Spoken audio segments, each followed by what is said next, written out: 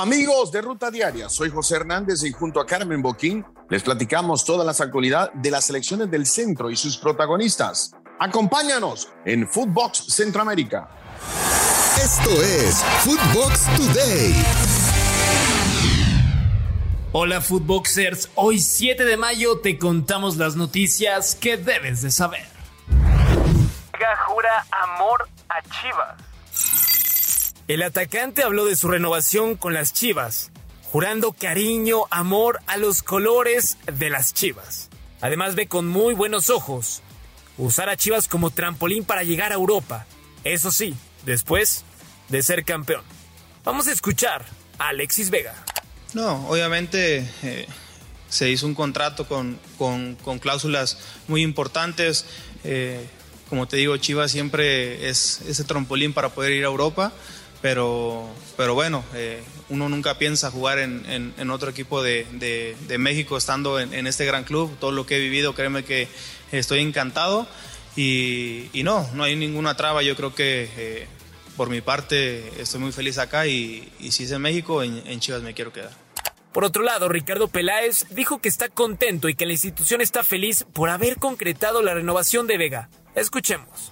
Hoy es el día de Alexis Vega. Hoy es el día de la afición de Chivas, todos estamos muy contentos de esta renovación que se logró gracias a la gran disposición que ha mostrado Alexis, tanto dentro como fuera de la cancha. Estamos muy contentos porque nos quedamos con un gran jugador mexicano, porque sus compañeros lo quieren, él quiere mucho a sus compañeros y sobre todo a la gran afición. Liga MX firmó acuerdo. El presidente de la Liga, Mikel Arriola, llegó a un acuerdo con la Bundesliga para fortalecer el crecimiento de nuestra liga. Aunque en el mismo no se establece la proyección de talento azteca hacia Alemania. Hay que esperar si algo se nos pega de una de las mejores 5 ligas del planeta. Repechaje en marcha. Este sábado a las 5:45 en el Estadio Azteca arranca la serie de repechaje por un lugar a la liguilla cuando la máquina reciba a Necaxa. Más tarde, a las 8:06 de la noche, en el Gigante de Acero Rayados se medirá ante el Atlético de San Luis. Encuentros donde Cruz Azul y Monterrey están obligadísimos a avanzar. La opción Gignac no se descarta.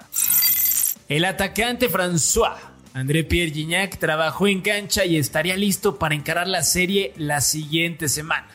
El delantero hizo sesión de gimnasio y salió a la cancha para hacer algunos trabajos físicos junto al fisioterapeuta y un poco de ejercicio con la pelota. Es la primera vez que lo hace desde que empezó su lesión. Futuro incierto de Mbappé. Hasta ahora el astro francés sigue sin renovar con el PSG y medios galos ya indican que la próxima semana la familia de Kylian tiene una cita importante con los dirigentes del Real Madrid. ¿Qué opinan? ¿Lo veremos de blanco la siguiente campaña o seguirá junto a Messi y Neymar? Genoa respira. La Juventus de manera sorpresiva cayó 2-1 frente al Genoa, que se ilusiona con quedarse en la Serie A. El argentino, la joya Dybala, había puesto en ventaja a los dirigidos por Allegri con un golazo. El mexicano Johan Vázquez no tuvo minutos, se quedó en la banca y suma apenas su cuarta victoria en 36 jornadas con su equipo. Tri femenil rumbo al Mundial.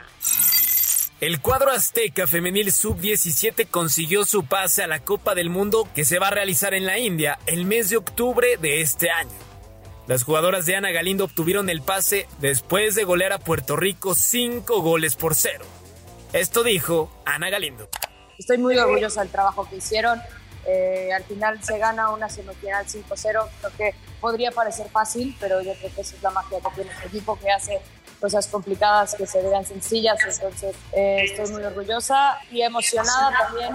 Tenemos el pase al Mundial, que es algo por lo que habíamos trabajado y esperado muchísimo, pero también tenemos el otro objetivo bien claro, ¿no? Entonces hoy estamos para festejar que tenemos este boleto, pero nuestro objetivo va más allá.